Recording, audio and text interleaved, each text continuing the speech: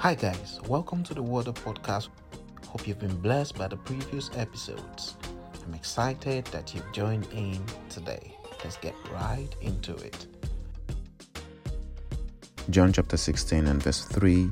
I've told you all of this so that you may have peace in me. Here on earth you will have many trials and sorrows, but take heart because I have overcome the world. This was Jesus' final conference with his disciples, telling them of his departure, the coming of the Holy Spirit, and the troubles they would face. He had been with them for a good length of time, teaching them what they never knew. Although he was younger than most of them, they recognized him as Lord as they saw the power of God at work in him in a way they had never seen. Through his teachings and discipleship to them, they were transformed from being ordinary men to people who understood the workings of the Spirit, casting out demons and setting captives free.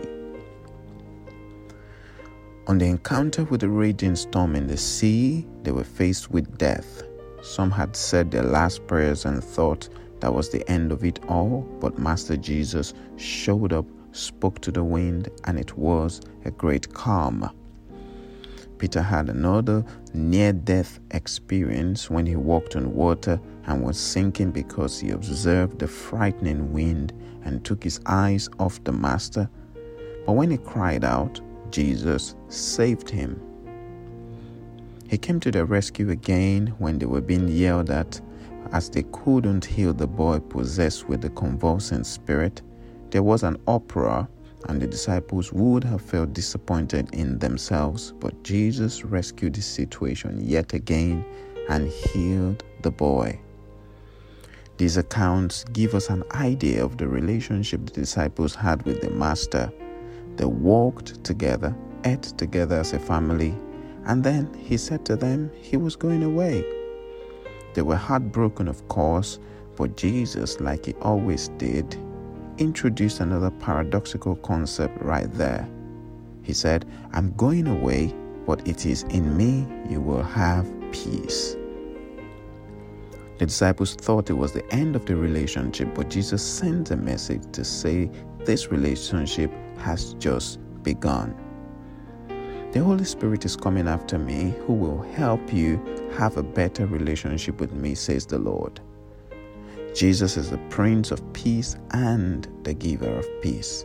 In another verse he says, and I quote, my peace I leave with you, my peace I give to you, not as the world gives. There is peace from Jesus and peace from the world. The peace that Jesus gives is unshakable. It is not material dependent. It is a product of the Holy Spirit and cannot be affected by external events.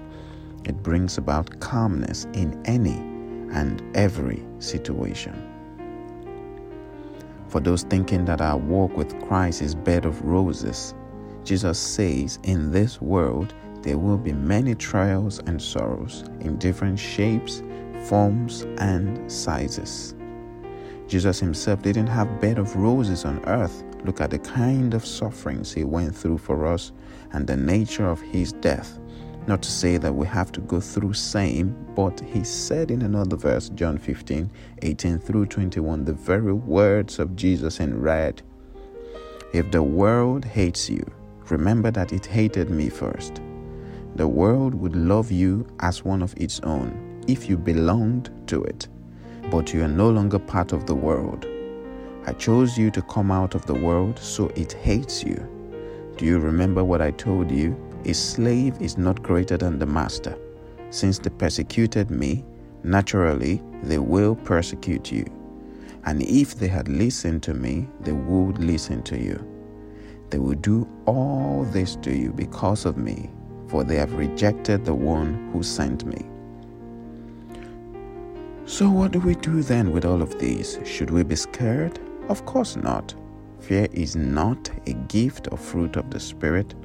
It is not part of our redemption package. We are more than conquerors. Our verse concluded by saying, but They will persecute you, but they will try, but you will face many temptations, but it may seem like all hope is lost, but whatever unpleasant experience you're going through now, but fill in the blank spaces, but take heart, because I have overcome the world. Jesus has overcome everything in this world. The question now is, if he has overcome it, why do we go through it? And the answer is, we go through it to show his victory to the world and bring him glory.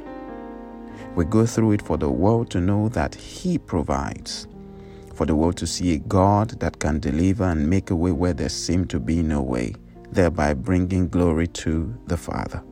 You are already victorious. It's like knowing the outcome before a fight. You are more than a conqueror in spite of what you're going through now.